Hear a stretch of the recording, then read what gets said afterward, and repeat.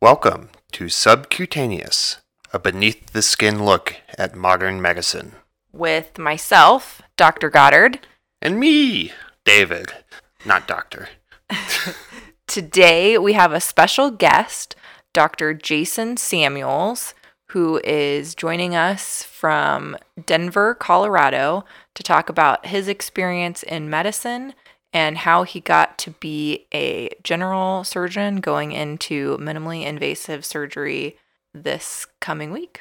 Yes, he agreed to come and talk to us.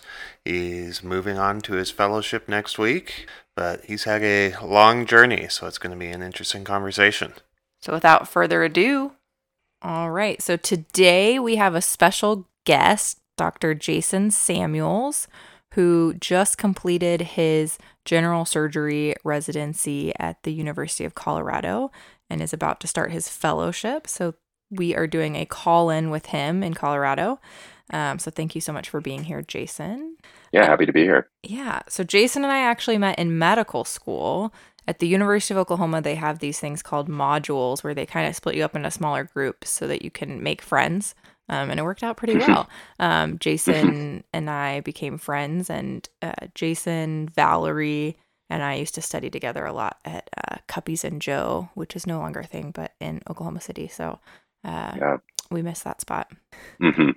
Yeah, rest in peace, Cuppies and Joe. I know. So we will start off from the beginning. Kind of give us some of your background, Jason. Where did you grow up, and what did you kind of grow up wanting to do? I grew up in Dallas, Texas, and was raised in a suburb of Dallas, Plano, and grew up in a very science-oriented family. My dad's side, him and two of his sisters are all engineers, long line of engineers. And then my mom's side my mom was in healthcare. She was a social worker by training, but a nursing home administrator as I was growing up. And so from a very early age, I was interested in science from a primary perspective, but also had a exposure early on to healthcare, not necessarily within the hospital, but more of a long-term care experience, volunteering in nursing homes and things like that. I grew up playing hockey. That was a passion of mine, despite growing up in Texas, and then ultimately end up at University of Oklahoma for undergraduate and remained there for medical school. And for the last 7 years, I've been at the University of Colorado for my surgical training. So when you, as a kid, it seems like kind of an odd thing to say that you started volunteering in nursing homes. What was kind of the driver behind that? Well, as I said, my mom was a nursing home administrator, so some of it was volunteering, some of it was brought along to help. Yeah, but I did enjoy it, and so you'd help with things like bingo or attend the social events, spend time, get to know the residents. A lot of these nursing homes had gardens that you'd help garden with the residents, and so it was an opportunity to really spend time with the individuals living there and seeing the personal side of things when it comes to the service industry, if you will. Mm-hmm. Even if I was a volunteer, you're meeting the families, you're meeting the residents, and becoming a very minute part of their lives, but still a part of their lives. Well, I'm sure they loved having a kid around too. Oh yeah, true, for sure. Do you remember, as a small child at least, what you wanted to be when you grew up? So my best recollections probably early in high school, where I started to think about what I wanted to do. And I had been exposed a lot to the sciences, as I mentioned. I was encouraged to go to a variety of science-oriented camps at an early age before sports became a major part of my life. And I'd always had an interest, read popular science growing up. But it took a while for me to transition that to thinking about being a physician. And that didn't really come until high school when I got involved with a health careers course and after school program, and took part in some kind of sports medicine type events where you learn how to wrap an ankle and things like that. Granted, I was not very good at that compared to people who were involved with high school football teams and whatnot, but it kind of showed me how science and physiology can kind of be melded into a career. And kind of from then on, I figured I'd be a doctor, and that became the focus probably around freshman or sophomore year of high school. I was off and running, and I did some shadowing with a ear, nose, and throat surgeon in Tyler, Texas. He was nice enough to, since it's about a 3-hour drive from Dallas, actually let me stay at his house for a weekend. And then on the weekday, I'd go and watch him do a variety of different surgeries. I had no idea really what was going on at the time. but it was still very cool to kind of see that experience. So it really kind of solidified around early high school that I knew that that's ultimately what I wanted to do. And I considered a few other things, like more of a PT sports medicine career. I briefly played around with the idea of architecture, but I don't have a creative bone in my body and can't draw to save my life. So that was pretty easy to rule out. Mhm. Were all Uh, those kind of other ideas in your brain in college? Were you kind of like exploring that in college, or was this all trying to decide where you wanted to go to college and help you make that decision before you went? this was this was all really by the time I reached college, I was pre-med, if you will, Mm-hmm. and knew that was kind of the path, and I had some plan Bs in mind. But by the time I arrived in Norman, I knew that that's what my plan A was and what I wanted to do, and pretty much all my efforts were towards achieving that goal. Yeah. So how did that? Okay, so now you know you want to go to med school. You're Hmm. in high school. You're applying to college. What did that experience look like? Did you know you wanted to go to OU? Did you get a really good scholarship to OU? I mean, you're from Texas, right? So this is an out-of-state Right. school. Uh, Hmm. and so how did you make that decision? What Yeah. factors played So in? both my parents are actually Texas alums, UT, and Oh, so wow. Plan A was to go to Texas, and I have no ill will other than they're our biggest rival towards the experience what took place. But essentially, Texas had a law when I was in high school, and I think it's changed a bit in that if you're in a top 10% of your high school, you're automatically into your school, and there's a number of reasons they have that law in place. Uh, but needless to say, I was just outside the top 10, and I did not ultimately get into Texas. That was kind of like the first major blow, I think, from an academic perspective towards, facing failure, if you will. That being said, I'd gone into a number of good schools that I was considering, like Michigan, Ohio State, Boston University. Some of my schools were hockey focused, even though I knew I wouldn't actually play. I just wanted to be in that environment. So, like Boston and Denver University, I both applied to. And so I had a number of good opportunities. And then I had two heavy influences at the time, one of which were my parents, because I got a very significant scholarship to go to Oklahoma. Mm-hmm. And so they began encouraging me to go to Oklahoma. And my high school sweetheart at the time had also gone into Oklahoma. She was very strongly encouraging me to go to Oklahoma. And so I ultimately, it seemed like it made sense for everyone. And I really enjoyed the campus, and I felt like it would still help me achieve my goals of going into medicine. And so ultimately, that's where I arrived. And the decision point would have been if I went to a place like Michigan, I would have had student loans Mm-hmm. by the end of it. Whereas if I went to a place like Oklahoma, my parents would be able to help me cover the costs, and I was able to finish undergraduate without student loans, which now having had medical school loans, I'm immensely grateful for that opportunity. Yeah, that was kind of the same, position I was in too, when deciding. And so I think from a financial perspective, that makes a lot of sense. And you and I both were lucky to be able to stay at OU for both undergrad Hmm. and medical school from a financial perspective. That works well. And I Yep, think we both kind of were able to achieve our final goals as far as what type of doctor we wanted to be and things like that. So, um, absolutely. So you decide on University of Oklahoma, you're going in as pre-med, correct? Hmm. What was that experience like? Was it hard? Did you struggle, or as kind of a guy with a strong science background and who did well and all that sort of stuff, was it pretty easy? So, from an academic perspective, I think I had a number of benefits because I'd gone to a school with a strong educational program for high school, I mean, and I'd taken a number of AP courses. So, I think certainly the volume is greater when you get to college, but when it comes to knowing kind of what to expect when it comes to a college level course, I had that preparation. So, I think taking those AP courses in high school was a huge benefit, just knowing what a high school course or college course, I mean, looks like. But there's a number of distractors when it comes to enrolling at a big state university. So I mhm. did join Greek life. I was in a fraternity, and let's just say my fraternity was not one known for its academic strengths. So I was a bit of an outlier in that regard, and you have to be honest with yourself with what your goals are, while also being honest with your friends, and people either support you with what you ultimately want to do or they won't. And if you really care about something, you'll make those sacrifices. But it was hard because I was, the one person in my fraternity who would go to a library on the weekend to study. And so you do get some friendly ribbing about those kind of decisions, or not wanting to party on a Thursday night because you have a test on a Friday was Mm-hmm. also a common occurrence in which I would get some gentle ribbing for. Yeah, I'm sure Lindsay, as a sorority girl, could maybe speak to that a little bit too. Like, did you have those same sort of struggles, or were they pretty encouraging about your academic career? Well, sorority life, and Jason probably realizes this from being in Greek life at Southern School at the University of Oklahoma. Sorority life is a little different than fraternity life, I would say. And sororities really try and encourage both good grades, because that's how you kind of like show off to the incoming pledges, and they also, or incoming members, I should say. We don't call them pledges. Um, and uh, also how involved the sorority sisters are in the campus are all like encouraging things, because they help you recruit new members to Mm-hmm. your sorority.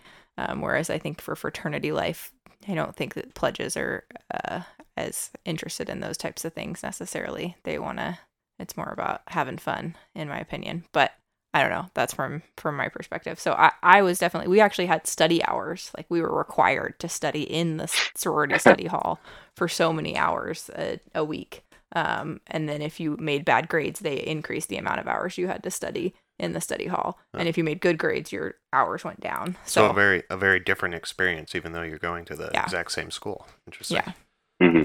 yeah. But Yeah. I can see that. So I actually, in hindsight, think that experience was really beneficial because it doesn't change. I mean, there's always distractors when you're in medical school. Even when you're a resident, you have a lot of requirements. And with each progressive stage, you have less and less oversight in ensuring you get the job done or ensuring you're being prepared. And so, having had that experience early on where I had to really manage my time and manage my responsibilities, I think that paid off really well when it came to beginning medical school and still maintaining a social life, but also being very honest with myself as to what I needed to do to study and be prepared. And certainly the same is true in residency, where now it's very time consuming, but Oh you yeah. also have duties outside the hospital. Yeah, I think learning to say no, it's something I'm definitely learning still, but it sounds like you kind of learned that in undergrad, like learning to say no to people who really want you to do something, and kind of not letting the peer pressure get to you, essentially. So, Hmm. yeah, it sounds like that was a very fruitful lesson to learn so early Yeah. on. And just to really make it clear, some of the pressures I had when I went to live in the house my sophomore year, a portion of how they determine what order you pick a room in the house. This is a house with like 40 rooms, I think. GPA was some percentage, and my GPA was so much higher than most of the seniors and juniors in my fraternity that I had second pick behind the president in the fraternity for rooms Well, as a there. sophomore. So it pays off So some too. it did pay off. So maybe Yeah. this is kind of an interesting question. You kind of talked a little bit about how you were just outside that top 10% of your high school, and then Hmm. you come into college, and it sounds like your freshman year you did very well. Was that kind of a result of that kind of blow of not being able to select the stay in Texas, or was it just that you kind of thrived in that environment a little more? Oh, I'm sure people who know me would say I kind of live with a chip on my shoulder. Uh, I don't know if I consciously went around thinking I needed to do well to try and prove people wrong, although I certainly am motivated by a number of factors when it comes to wanting to do well, and both internal and or intrinsic and extrinsic factors. But yeah, I think going to Oklahoma for undergrad and medical school, when I arrived at Colorado, I definitely had a mindset of I need to demonstrate that I am capable and that I belong here, which I think is pretty common among Hmm. all early physicians, but maybe a bit more so than friends who went to Ivy League schools or Right. whatnot, although I don't want to speak for them. But certainly by the time I got here to see you, I had that mindset where I really wanted to demonstrate that I belonged. And what you realize is that your pedigree does not at all reflect Hmm. what you're capable of or not. And you'll meet people who come from state schools like I did, schools you've never heard of, and are phenomenally bright and intelligent, hardworking. And there'll be people who have a very strong pedigree who are intelligent, hardworking themselves, but it's not like they're at another level per se, Yeah, in with pretty few exception. you all end up kind of in the same place regardless of where you go. Hmm. Yep. Yeah, I mean, I even remember feeling that way a little bit in med school, even though I would say the majority of our med school class was from University of Oklahoma. Yeah. We had a couple of students who were from big name like undergrads, and I remember just being like, "Oh my gosh, they probably are going to do so much better than me," and so just feeling that comparison. And then I remember going off into my first year of internship and working with somebody who had gone to a big Ivy League school on the East Coast and wondering if I got the same level of training as she did, you know? But I think that, like you said, you realize that it's more about what you put in and Hmm. how hardworking you are. We're all kind of probably similar levels of smart, although as you and I both know, there are some people who are just like crazy smart that you meet in med school. But in general, most of us are just smart and hardworking, and that's how we got to where Hmm. we want to be. And so maybe we can talk a little bit about med school and applying to med school. Did you apply multiple places? I applied pretty broadly. I was in a significant relationship at the time of applying to medical school as well. And so I was somewhat limited geographically based on my significant other's career goals. And so I did not apply necessarily to all the schools I would have applied to otherwise, but I applied across the country. And figuring out what medical school sets you up for success is really challenging. I think ultimately, again, most medical schools will get you on the right path, but there are some small differences that are really hard to suss out until you're really on the ground there. Uh, I think it worked out really well ending up at Oklahoma because I do think we are held to a high level of expectations when it comes to being a medical student in the wards and clinics. And there's a lot of Definitely. changes I've seen at CU where their experience is very different from what ours is. And I don't think anyone knows what the long term effects will be of that.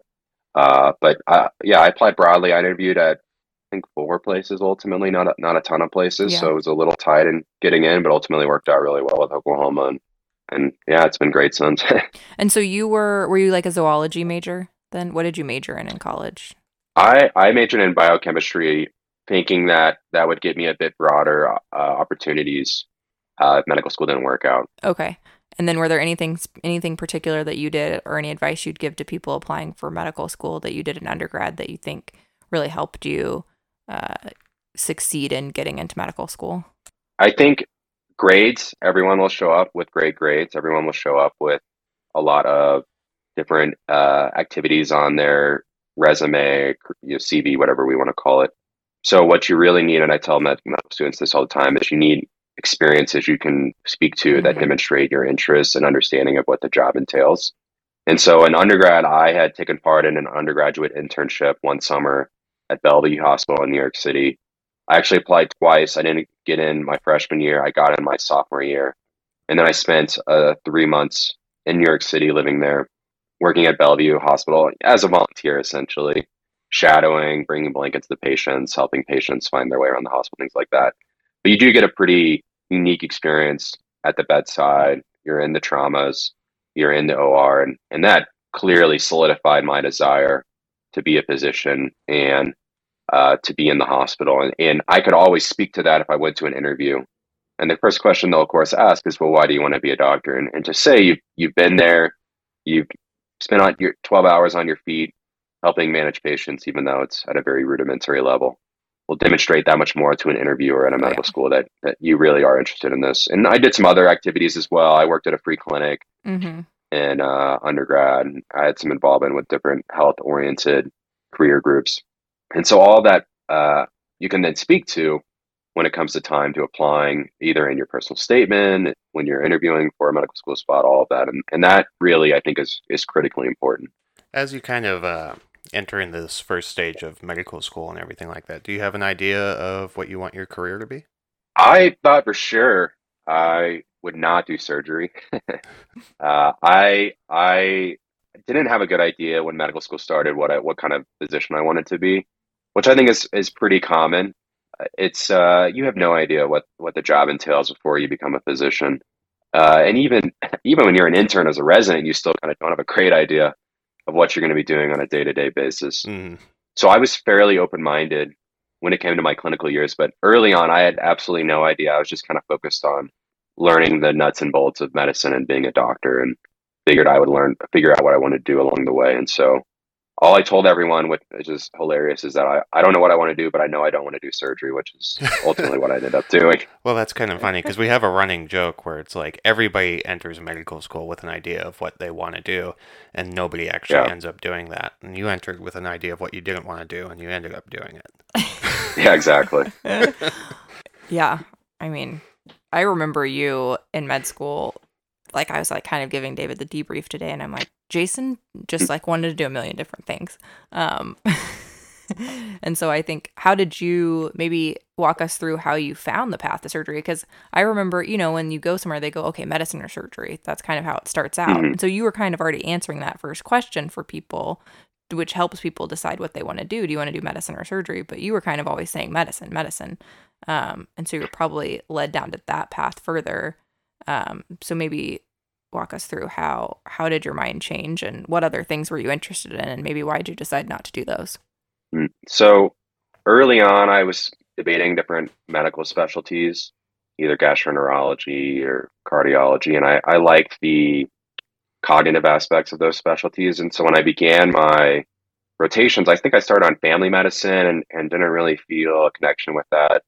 And then I did OB as my second or third rotation, OB-GYN, and really was finding myself enjoying doing that aspect of medicine and couldn't really put my finger on why. And ultimately, I realized later on that it was the technical aspects, being involved with the surgery, C-sections, getting my hands involved with patient care, really spoke to me. But I didn't quite understand what any kind of surgical specialty would entail. Did medicine, didn't really enjoy it as much as I thought I would. The day-to-day life of a hospitalist is, I think, different from what we anticipate when we begin Mm-hmm. medical school. It's a lot of documentation. It's a lot of administrative work, unfortunately. Then I did my surgical rotation, and it was very demanding for medical students. If I remember right, at least we were getting to the hospital at 4:30 Oh yeah. in the morning, Yep. 5 a.m., which I don't think our medical students these days do as frequently. We were very involved with rounds. We would see patients. We would know what was going on with the patients. OU did a great job of making us a critical part of the team. And I'm very grateful for that. And I loved every minute of it. I mean, the hours we were working, I had no problem doing it. Just getting to the hospital that early, being pushed that much.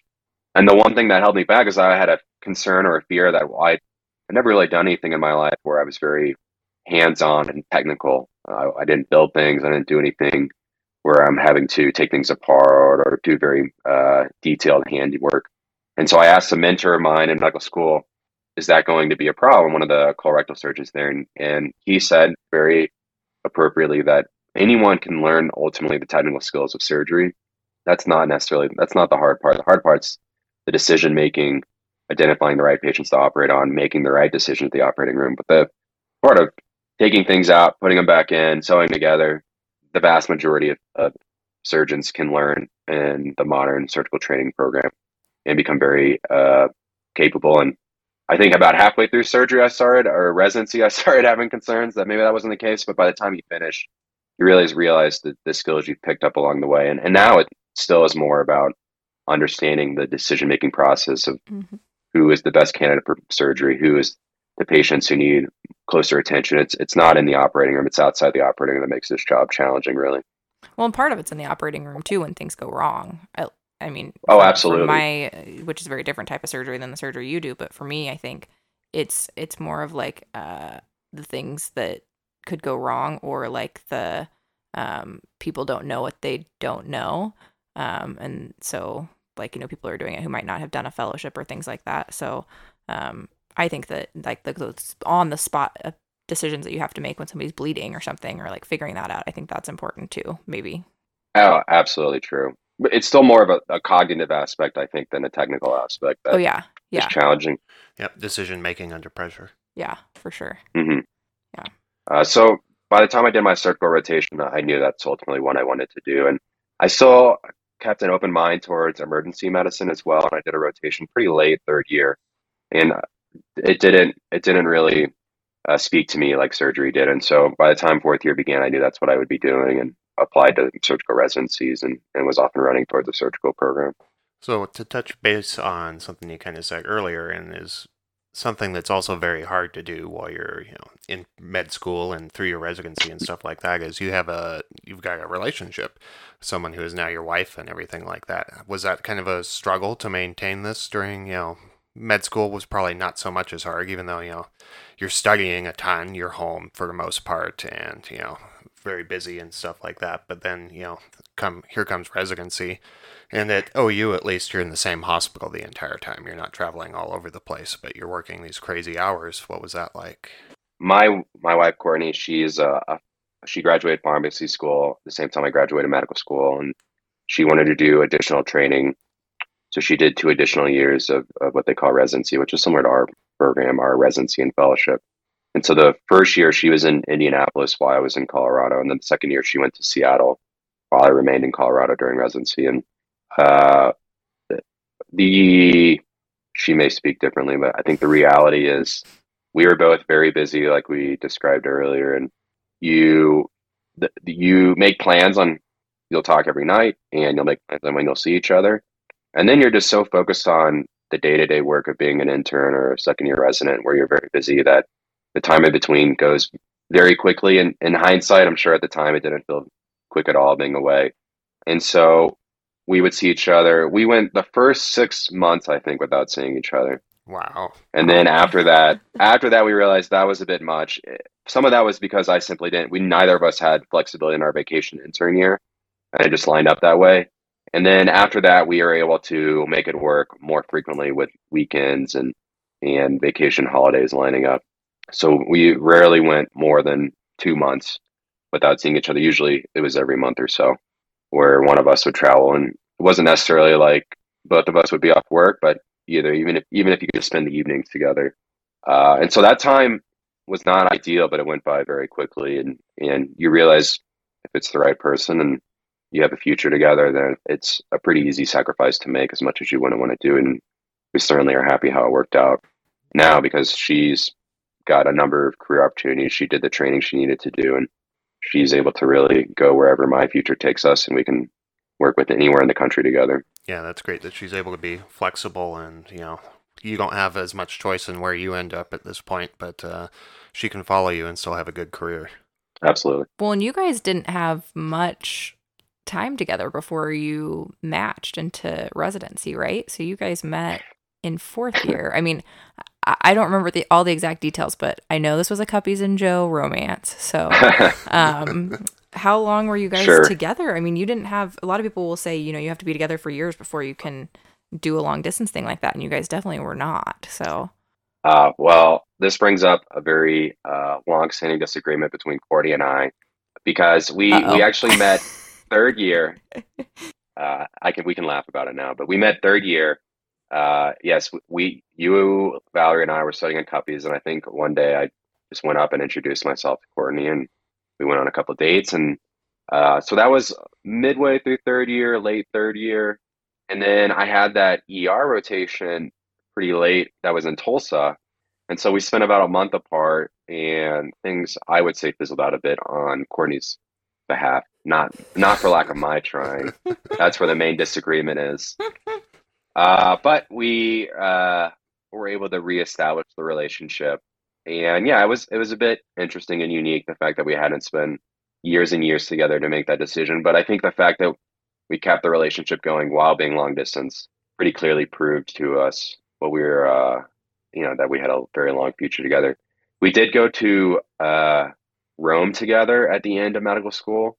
Both of us kind of put together what little student loan money we had left and made a cheap Airbnb trip to Rome and Florence, which was also pretty early on in our relationship. I guess only Yeah, I been remember together for a that. year. I was like, Uh, wow.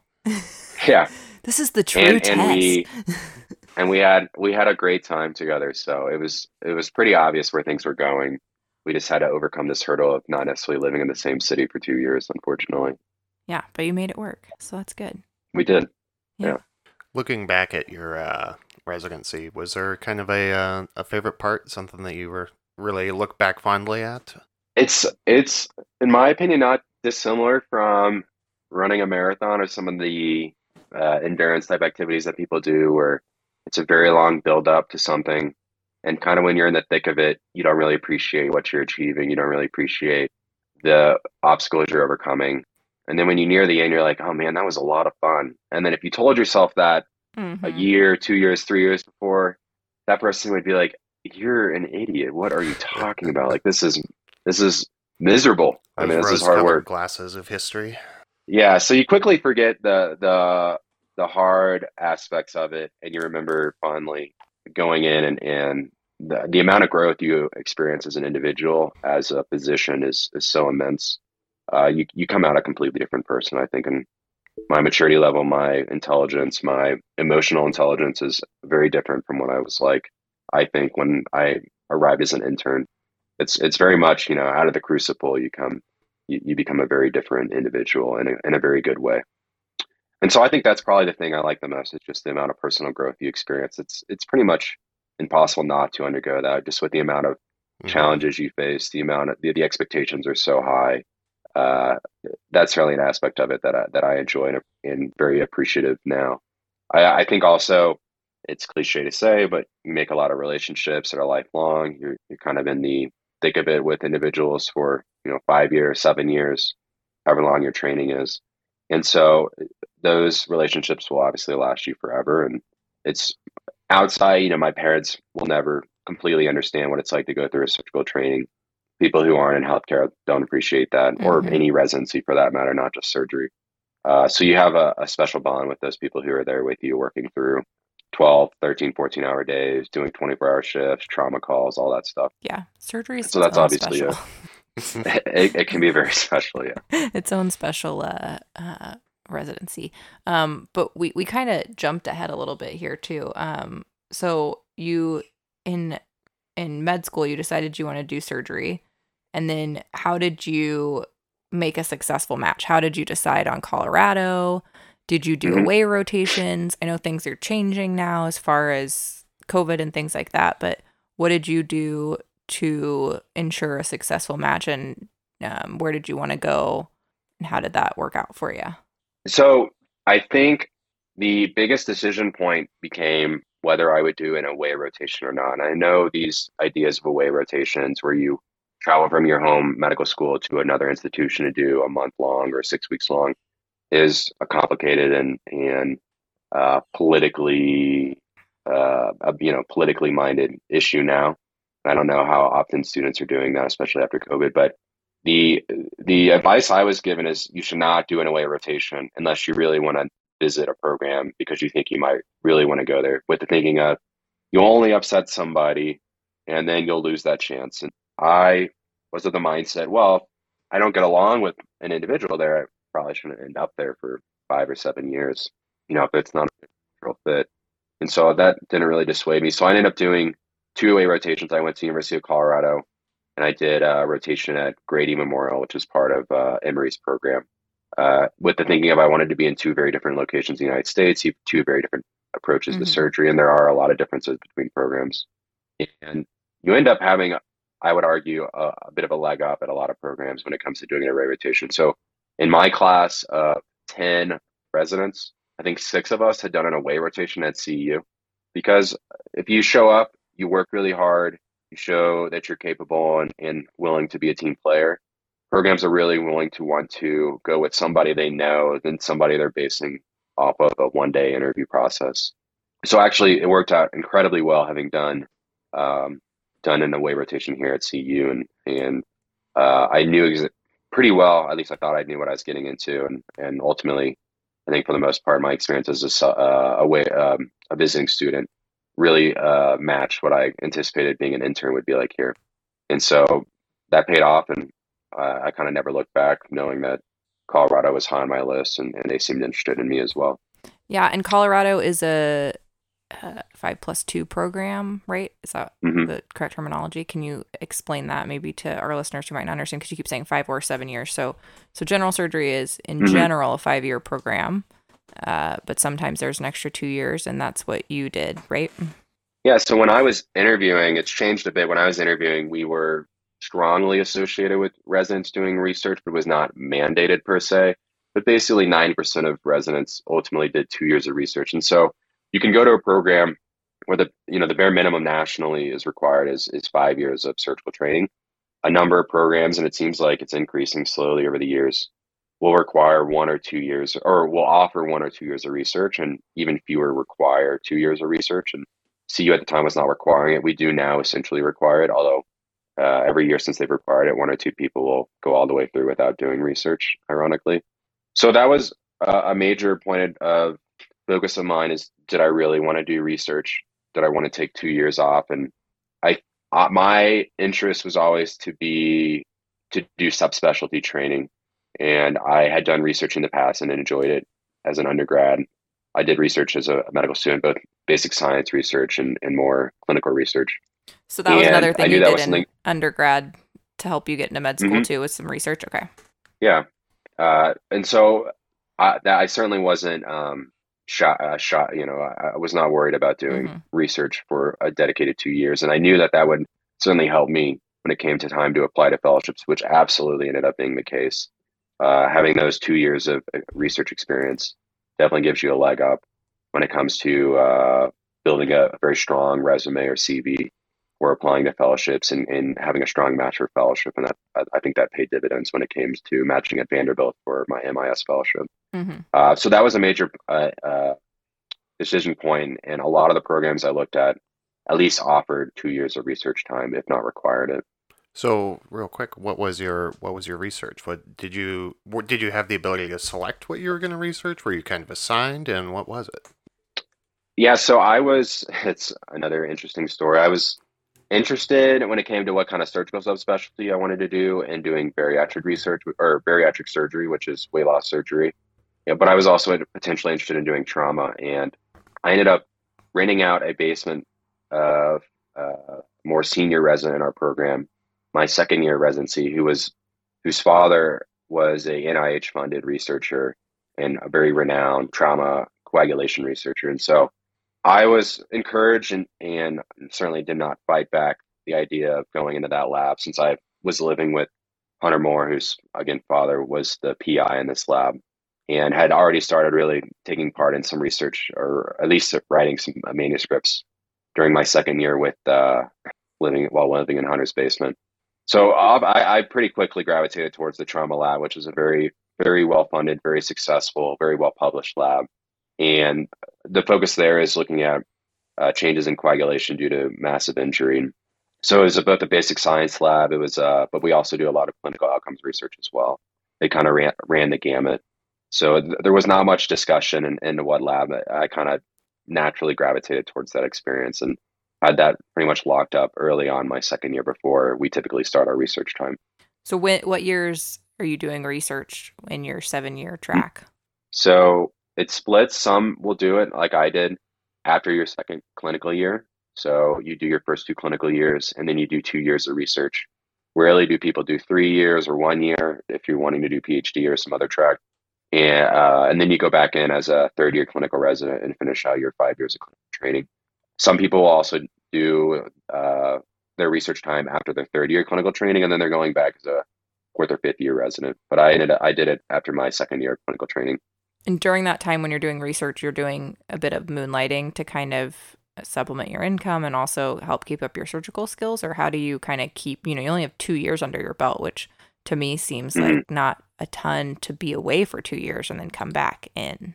Yeah, so we have the ability to moonlight, we call it, where you pick up shifts, usually overnight shifts, sometimes 24-hour shifts in one of our ICUs at our hospital. We have a surgical ICU, we have a cardiothoracic ICU, a burn ICU, and so you would take a shift overnight for additional pay on top of your resident salary. We call that moonlighting, and you can pretty much do that as little or as much as you want. Some people will double their salary doing that. That's not necessarily the case at all institutions. Every institution is a little bit different with how they do their moonlighting, if they offer that during research years or not. For the most part, there's not much surgical experience during those moonlighting Mm. years. It's mostly critical care experience, and so ultimately, you do miss out on that early. You begin developing your skills as a surgeon your first 2 years, and then it kind of peters out again when you're doing your research. But it comes back very quickly, third, fourth, and fifth year, which are really your very operative heavy surgical years in training with the way surgical training is carried out these days Hmm. anyways. Yeah. So kind of like riding a bike. You can just get back on and kind of you're almost where you were before. So that's good. Yeah. Yeah, very much so. So during these, you've gotten through your research years and everything like that. During these 3, 4, and 5 years, what does your life look like? I assume you're profoundly busy for one. Yeah, so intern year is incredibly challenging because your time is not at all your own. Mm-hmm. So you get your schedule, which includes usually working one day of each weekend, and you're at the hospital from 5 a.m. to 6 p.m. or so, Monday through Friday, and then Saturdays or the weekends vary a bit, but your time's not at all your own. And so in many ways, that's easy because you just show up to work, you do your job, and then you leave and you go home and you do some reading and preparing for the next day. And then second year is more critical care heavy, and you're spending a lot of times in the ICUs at our institution. So your time's not necessarily your own, but there is some more freedom. But the hours again are quite long. You're kind of just putting in your time, learning an immense amount very rapidly, and then going home and just trying to rest. Third, fourth, and fifth year is where it becomes a bit more self-guided and where you start to see a lot of growth as well. And third year, you're kind of the mid-level resident between the interns and the seniors, and so you have a bit more flexibility in your time. You're not necessarily critical to the team in a lot of scenarios, but there's certainly ways in which you can contribute and help out. You're also getting in the operating room a lot more, and so your focus is trying to learn how to be a better surgeon as rapidly as possible because the more growth you can demonstrate early on, the more you get to do, and it really is kind of a snowball effect on how well you progress. And so that's really where the focus is. And then by fourth and fifth year, you do get a lot more freedom over your schedule, over your life, but at the same time, you have a lot more responsibility in the hospital. And everyone approaches that reality a little bit differently. And some people get to the hospital incredibly early, know everything about the patients. Their team is there to help them, but really like they're kind of driving the ship. And other individuals utilize the team more so. And so there's a little bit less time spent in the hospital, relying on your team members to fill in the gaps and focusing on other aspects. So fifth year is I would argue from a time perspective, probably the easiest year per se. But in many ways, it's also the most stressful because you really are the person in charge. You have your attendings backing you, and obviously keeping helping take great care of the patients. But a lot of the hospitals you work at, you really are kind of the captain of the ship per se with oversight, and so you take that responsibility very seriously. And while you're not necessarily in the hospital as much, it's still quite stressful in a very different way. Yeah, but that's so important, that little transition year, because your first year out, you don't have that attending Hmm. backup anymore. And so as much as you can kind of try and be the main person in charge with somebody kind of just reading or looking over your shoulder, I think will serve anybody very well their first year out, because it's also its own little kind of difficult and good and bad, but difficult year too, is that first year out. But when you no longer have attendings, but you will not get to experience that yet because you're going on to a fellowship. And so you mentioned that you were interested in bariatric, which is the MIS fellowship, right? Hmm. Minimally Yeah, invasive they're kind of surgery. synonymous. Minimally invasive surgery and trauma. So how did you decide, and when maybe did you decide what you were going to do? And then what did that match process look like for you? Yeah, so fourth year is at our institution very trauma heavy. We work at our county hospital probably about 3 months out of the year. And we also do some more additional trauma at a university hospital, both of which are called level one traumas, which is the highest designation for a trauma center. So you're seeing the sickest of the sick. And again, as there are aspects of it that are incredibly rewarding, incredibly enjoyable. And I certainly don't mean to take anything away from anybody who chooses that specialty, but it didn't quite fit my area of interest. There's a number of aspects of it I didn't necessarily enjoy. There's aspects of it I loved. Obviously, taking care of an incredibly ill patient and seeing that go well is immensely rewarding. But the day-to-day aspect of it is not necessarily something that was inspiring to me. Whereas having my long interest in managing obesity as a disease process, wanting to be on the cutting edge when it came to technology and surgical skill set, uh, MIS and bariatrics really melded those interests well together. And so it ultimately became a pretty easy decision by about uh, early fourth year, even midway through third year, honestly, that I knew that that's kind of the path I was going down. It's kind of an interesting, from your even from your high school years and entering med school Mm. and everything like that, where you're like at this process where you've never really done anything really technical and hands-on and all this stuff, and you've just become super highly focused in this technical, very hands-on. Like this is all you want to do is this technical hands-on work, Hmm. everything like that. That sort of transition into not wanting to be a surgeon to being the most sort of technical hands-on surgery you can get a hold of. Yeah. I have to remind myself that this is not a normal experience for most people in the world. And when it comes to doing an operation, removing parts of people's bodies, really being intimately involved in an individual's life, Mm-hmm.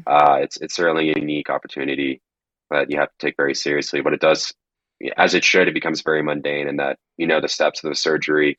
You can make it as stress-free as possible. You can do it very safely so that taking a gallbladder out is it can be straightforward. That being said, you do have to be prepared for the worst at all times, and that's why you do such a long training, is so that when things are not straightforward, you know how to get through those processes as well. Yeah, definitely. That's important. So you've been through some long hours and hard training. What advice would you give to people? How did you keep it all together? I mean, you did long distance relationship during part of this. And you've also still made time. Like I've come to visit you during these busy times before too. And I feel like you do a good job of juggling kind of all of these things. You still enjoy your hobbies. You like cycling. I don't know if you still do hockey every now and then too, but how do you keep it all together? How do you make time for everything? So I time management obviously is really important. So my I did play hockey the first couple of years in training, and there was a number of people in our program, both attendings and residents who played, and so I got the department hockey team back together. It kind of fizzled out right before I arrived, and one of it is finding time to do things outside the hospital is really fun. Not seeing people in that same setting uh, gives you a different perspective on everyone's life, and makes it a bit more enjoyable in the hospital to do something with your colleagues, your residents, and whatnot. So that certainly helps. When I started residency, I was more into running, and so typically a weekend I would make it a point to go for a decently long run, and then I knew at the end of the run, okay, that was kind of quote unquote my fun thing to do in the morning, and then I'd head to a coffee shop, and you'd put some hours in the coffee shop and study and read and prepare for the next week. And then you'd feel confident that you did what you could. And then that night you'd have plans either with friends or you do something away from it all. And you do have to have that balance, I think. You can't simply plow through 5 years or 7 years of training without finding some balance when it comes to doing stuff outside the hospital. So hockey certainly helped. Uh, Running certainly helped. And then when Courtney got down here and we began living together, we both picked up cycling pretty quickly, and that really became kind of our grounding activity. So we would go up to the mountains and do a 4 hour bike ride and completely hit the reset button mentally, and then you'd come back and you'd be ready for another week. And those activities really helped give you an opportunity to get away from it all and hit the reset and kind of let go of whatever stressors you faced the week before. Yeah, I think that's kind of an interesting thing. It's very easy for people to forget how you said it was grounding to have these physical activities, these releases where you're going to go out and you're going to work hard. And, when you get done with it, you just feel so great, both body and mind and everything like that. But it's also really easy to forget how great that can make you feel and put those things on the back burner when you're really busy and you're like, "Ugh, I've got this thing coming up. I really need to study. Maybe I'll just put it off this week or something." But Mm-hmm. really, it behooves you to take that opportunity, do it, and give yourself the mental and physical release that comes with it. And you're going to be a much happier person in the long run. Yeah, there were a couple things I really was never willing to give up during residency, and one of those was sleep. And so I did my best to get at least 7 hours of sleep, no matter what, aside from being at the hospital for literally 24 hours in which you wouldn't sleep. But if it was a weeknight, I would call it quits around 8:30 and get a full night's rest. And I felt like that was critically important for my success. And I have friends who can put in 4 hours and be incredibly productive and still able to take on the next day, and more power to them. That's just not in my skill set. I knew that being physically active was going to be important to me, and so I always made a point to try and get a couple of workouts in a week, and then doing something outside, physically active on the weekends as well. And then I also ate pretty healthy, although I certainly had Courtney to thank for that once we moved in together. but maintain a healthy diet. And everyone, again, their recipe for success is going to be different. But I Mm-hmm. knew that those aspects for me were really important, that I ate well, that I slept well, and that I was physically active. And if that meant I didn't quite study as often as some of my colleagues, so be it. But I knew that those were required for me to ultimately reach my maximum abilities. Yeah. When do you think you instilled those like fundamental pieces of time management, things like that? I feel like you were pretty good about all of that in med school too. So is this back to the fraternity days or you kind of learned how to do that, or how'd you develop these skills that have served you so well? Yeah, it definitely began as a college student. So there were even some college game days, Saturdays where OU would be playing in Norman, and I'd be the only individual in the library, which was kind of nice, No, you honestly. didn't. Studying, I did, I did. I'm not embarrassed to admit it now because I knew that I had to put in that time to be successful in whatever test or course it was I was working on. So I learned that those were sacrifices I was willing to make and didn't feel like I was missing out on something because I knew that I had goals, and to achieve those goals I needed to do that. But then you also balance it out where other weekends is a lighter week and you're like, okay, I've got these projects, but I'll have time. So I'm gonna go out with friends or I'm gonna go to the game. I'm gonna enjoy myself. And the same thing was true in medical school. You kind of think of, what do I need to do this week to be successful? What do I need to do well in this test? If there's a party going on or friends are going out, but I've got to do well in this test coming up, and that's ultimately what I did. And so I had developed a lot of those skills prior to arriving in residency, and they definitely paid off here because your time is your own outside the hospital. No one's checking on you, even in medical school, but definitely in residency. But if you don't show up prepared for a case, if you don't know what's going on with your patients, no one's there to back you up or help you along the way. You have to put in the time and effort to continue to progress during your training. So I'm glad I had that experience. Yeah, and I think you kind of find what you want to give up your time for too, and also some of it's like who you surround yourself with. Like I was lucky to have people like you and Val who probably encouraged me to do less social things and more studying things. All the coffee shop, or we actually kind of combined it, which was great for me in med school Hmm. that we had social and study all at the same time at Cuppies, and Right. so that some of it too can be who you surround yourself with during these times. At least that was kind of my key to success in med school, at least, was being around people who were like-minded and wanted to do He, similar things. he liked to sleep too. I know, I love sleep. That was what Lindsay told me is the one thing she was never willing to give up on was her sleep. So Yep, had to make it Yeah, work. I totally agree though. I always try to make it a point of, if I was studying, to do it with colleagues, with friends, and that became a lot easier in medical school where you're suddenly with a lot of like-minded, very type A individuals who have similar goals to you. And so I agree. I was very lucky to have you and Valerie, and we would go to coffee shops and study. And there are other friends, me and Smitha would go and run Mm-hmm. together and then study afterwards. And then certainly Cordy and I, when I was interviewing for fellowships, and people would ask, like, how did you find time to write publications even when you're out of residency or out of my research time, I mean? And I would say, well, I'm lucky enough to be married to someone who's also academically minded and had no problem spending an afternoon in a coffee shop after a bike ride. And so if you develop that social network of people who can be there with you while you do these activities and enjoy doing those activities together, it actually is pretty easy. Doesn't it all feel like a sacrifice? And so not uncommonly, Cordy and I would go for a bike ride, like I said, and then we would go to a coffee shop and work together in the afternoon, or even come home and work. We didn't feel like being in a coffee shop, and suddenly doesn't feel like you're making massive sacrifices by any Mm-hmm. means. It feels like you're just doing what you enjoy. Yeah, that's great. Well, and that kind of segues into maybe my next question for you, which is fellowship match. So this happened kind of in the era of COVID, right, for you? So what did that look like? You went through one match cycle for residency, kind of a normal experience, and then now your fellowship match is is in the midst of COVID. And how did that affect it? And what was your fellowship match process like?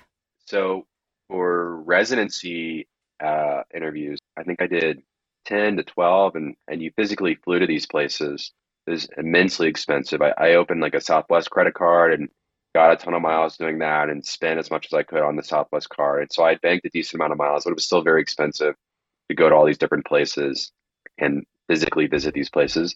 And there's a lot of benefit of being there, although I would advocate for virtual interviews for residency and fellowship, having done virtual interviews. But when it came time to apply to fellowship, COVID had hit, and so no one was doing in-person interviews at all. So they were all Zoom.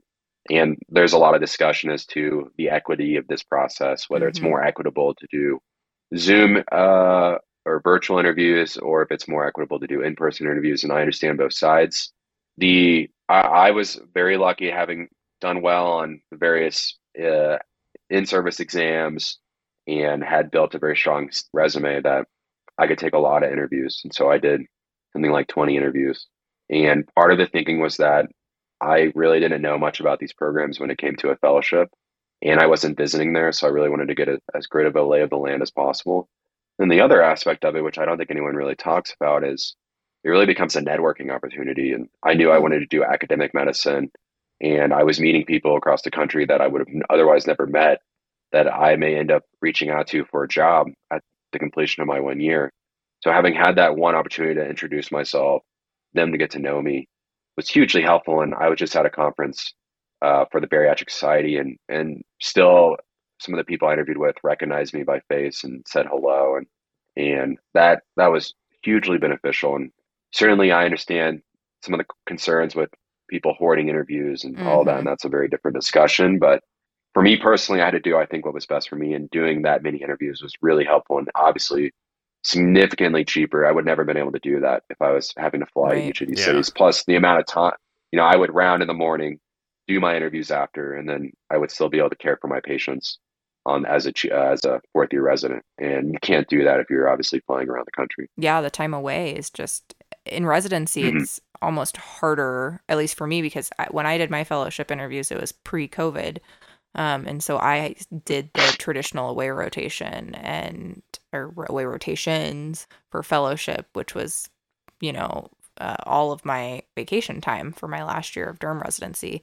And then also had to save up as many days as I could to fly around and do interviews. And so intriguing to me to always talk to people about this new virtual interview way of things. And I agree with you. There's good and bad aspects to it, but a lot of good, especially it's 100% good from a financial aspect for both the Absolutely. institution and the even more so the applicants. But um, saving money on that, and also from a time perspective of patient care and not missing out on your residency as much too. So then you ultimately decided on Vanderbilt. So that's exciting. You're getting ready to go off and do that. Um, so that's awesome. Congratulations. I'm Thank excited you. to watch you continue to grow. It's 2 years, right? It's just 1 year. Oh, 1 year. Okay. Almost Perfect. done. Yeah. How do you feel? You've been in Colorado for 7 years now. How do you feel about leaving?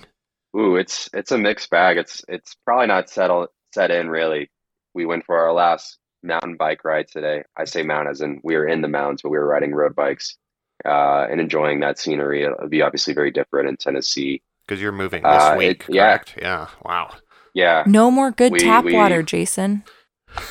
the Denver is very much known for its delicious tasting mountain runoff tap water. Nashville. So when I matched at Vanderbilt, everyone's like, "Oh, Nashville's amazing. You're gonna love it." And I was like, "I don't know. I've never been. It was virtual."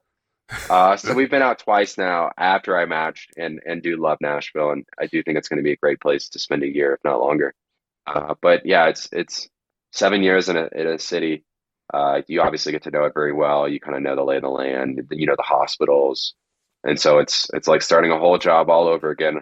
But in many ways, residency prepares you for that because we have rotations that you do for a month Mm-hmm. at a time or 6 weeks at a time.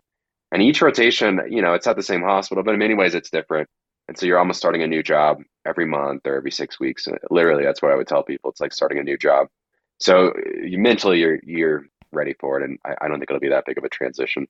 Well, and I I think tell it's myself that now. We'll see. yeah, I think it's great you're going somewhere else for your fellowship training. That's my Hmm. advice I give everybody kind of across the board. I don't care what residency you did or what fellowship you're going to do. Go somewhere else. You're always going to learn something different. You've been able to work with the people who do MIS in Colorado now. Now you get to see it with a different kind of approach, and I think that is the best way for us to learn is for people to kind of change where they go. I know that's not always feasible for everyone given their relationships or family obligations, but I think it's great that you're doing that. And like I said, that's kind of my across the board I don't think that's ever a negative thing to do. So Absolutely. You kind of had to balance, where you do your fellowship with, well, I guess maybe you didn't have to balance because your wife has, the career opportunities in certainly any major city, right? Yeah, that was an important part of figuring out where we wanted to go. And she had a clinical job that really was the job that she had trained for. She wanted to be involved with bone marrow transplant oncology and had got a job in the BMT clinic here at University of Colorado. And so it was a challenge knowing that she would have to leave a job that she had worked hard for and ultimately achieve the goals that she had set out for. In many ways, it worked out for reasons that I don't have to get into, but she's changed careers and not clinical at the moment and is working for a biotech company. So she can really take that anywhere she wants, and that's been a very unique experience for her. And I think the important aspect is just being honest with each other and being open with each other, and ultimately things kind of work out in the end, one way or the other, as long as you keep an open line of communication with what each of our goals are, and you do make sacrifices. And I'll never let her forget, but I was very high on the idea of going to New York City or going to Rochester in Minnesota for other programs, and she wasn't very keen on either place. And ultimately, the reality is, like I learned by going to Oklahoma for medical school and undergrad, you can go anywhere, and if you work hard, you can be very successful and very well trained. And so, making that sacrifice was not really that difficult in the least bit. So Yeah. you make sacrifices like that for each other, and as long as you keep an open mind and communicate with each other, it really wasn't that painful of a process by any means. Yeah, we were just talking to somebody yesterday about this where, hmm she has a professional career and her husband, who's a TY, is now moving, and they had to be very thoughtful about what programs they applied to and everything like that in order for her to continue to have her career and everything. And yeah, she actually they did side by side interviews. Very interesting. She did like 15 interviews at different Oh, wow. cities to see where she could get a job. So it sounds like Courtney didn't have to do that because she's got what it sounds like as a remote job. Is that correct? Yeah, one nice benefit of MIS match, and most of the matches are like this now for fellowship, is you actually do it during your fourth year. And Mm, so I knew I would be in Nashville June of my fourth year, so right okay. before the beginning of my last year residency. And so she had a pretty long lead time to find a job in Nashville, whether over a it be year, yeah. clinical or Okay. otherwise. Okay, yeah, It just that's good. happened to work out that she found this job that ended up being remote. And so she was actually able to start in January of this year before we even moved. And we'll continue this job and would likely be able to continue it kind of wherever we end up. So that worked out well, but it did help that I could know exactly where I ended up, and then she could start the process, the groundwork of getting a job where she wanted to. And, there's obviously stressors, I'm sure, for hmm both of us, Yeah, moving's knowing never that fun. you have to make that transition, but it worked out really well in the end. Yeah. Well, and that's part of any successful relationship is there's going to have to be sacrifice from everybody involved. So it's interesting to see Hmm. how that plays out in different people's lives. Mm-hmm. Yeah. Yeah, it worked out really well on our part. Certainly, I think her being a pharmacy has some more flexibility, I think, than if we were both surgeon. That would have been more Oh challenging, yeah. or even if we were both physicians, there's more challenges. But again, there's lots of successful couples who are both professionals of some kind, and Mhm. is again, I think, kind of the things I outlined are what lead you to success with that. Yeah. Wow. Oh, I got one more. One Oh, more. okay. Sorry, David. Is there some place you kind of dream of ending up, or the two of you want to end up eventually, or do you want to go back home to Texas, or are you pretty open to what life throws your way? Or Oklahoma, where Courtney's from. Yeah, it's the most common question we get asked right now because it is just a 1 year fellowship. And so, really, the job search for me starts almost immediately when I arrive in Vanderbilt because the time goes by so quickly. And Yeah. ironically, we're not limited geographically. I think we're both pretty open minded with where we want to end up. We know what kind of lifestyle we want. We both very much enjoy biking. We enjoy bike commuting. We enjoy being outdoors. We enjoy kind of a city with an infrastructure that allows for that kind of those kind of activities. Sounds like he So we At wants the need to come same to time, Spokane. yeah, we need to recruit you to the Pacific Northwest, are they Jason. hiring a bariatric surgeon? We'll make sure. We'll work on it. Yeah. Yeah, I'll send you my CV. You can pass it around or staple it to some telephone poles or something. Uh, so we're pretty open-minded. There are career aspects that I think are more important to us than geography. So I want to Mhm. be involved in research. I want to do academics, and so that's probably the biggest limiting factor. But beyond that, there's academically minded programs all throughout the country, and so that leaves a lot of doors open. And we'll kind of see where the wind blows us. But it's exciting to be that open. It's a little nerve-wracking because you kind of, I mean, we're in our mid-30s practically, and there's still a lot of unknown in our life, and it'd be nice to settle down somewhere and begin to build a house like you guys are doing, and start to settle down somewhere. But at the same time, it's exciting to have so many doors open to us. Yeah, it'll be here before you know it too. Yeah, and you've just got 1 year left, Yeah. so like it'll be on you before you know it. Yeah. Yeah. So we're gonna make the most of Nashville at the very least for this year, and try and go to as many concerts and do as many fun things, Yeah. which I think we could have done a bit more in Denver, although it probably just seems like we didn't do a lot because it was spaced out over 7 years. And in reality, I think, we did Red Rocks. We did a lot of the very Denver things to do. Yeah, you had a year of COVID, pretty much destroying everything. True. And, well, I hope you get to go to a Nashville fancy party. That's where we were last Oh, night. yeah. What is this? We had a Nashville fancy themed party last night.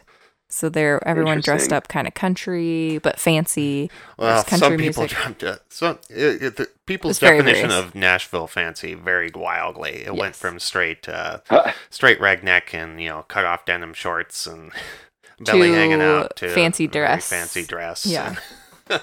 and But there was Well, the hot chicken. What is it? the hot chicken sandwich. Hot the chicken, hot honey honey chicken sandwiches. sandwich, which is like I guess a big Nashville staple. So it is. They had somebody there catering it, and it was delicious. yeah. So we will have to come visit you guys in Nashville, hopefully. Yeah. It'll go by fast, and then we'd love to have you guys out here too. But thank you so much for taking the time to chat with us. Any final words of advice or anything we didn't touch on that you think is important? I would just say being open-minded throughout the process of going to college, going to medical school. It seems so incredibly daunting, and it seems like there's never really a light at the end of the tunnel. It also seems at times like you're not progressing like you should. You just don't see how you're ever going to be able to do what people do. And then it remarkably really works out in the end for the vast majority of people. And so if you just keep an open mind and kind of keep your head down and do what you need to do, ultimately it works out in the end. You kind of just have to trust the process. Yeah, that's great advice. Well, thank you so Yes, much. thank We'll you. end it here. Absolutely. Thanks, guys.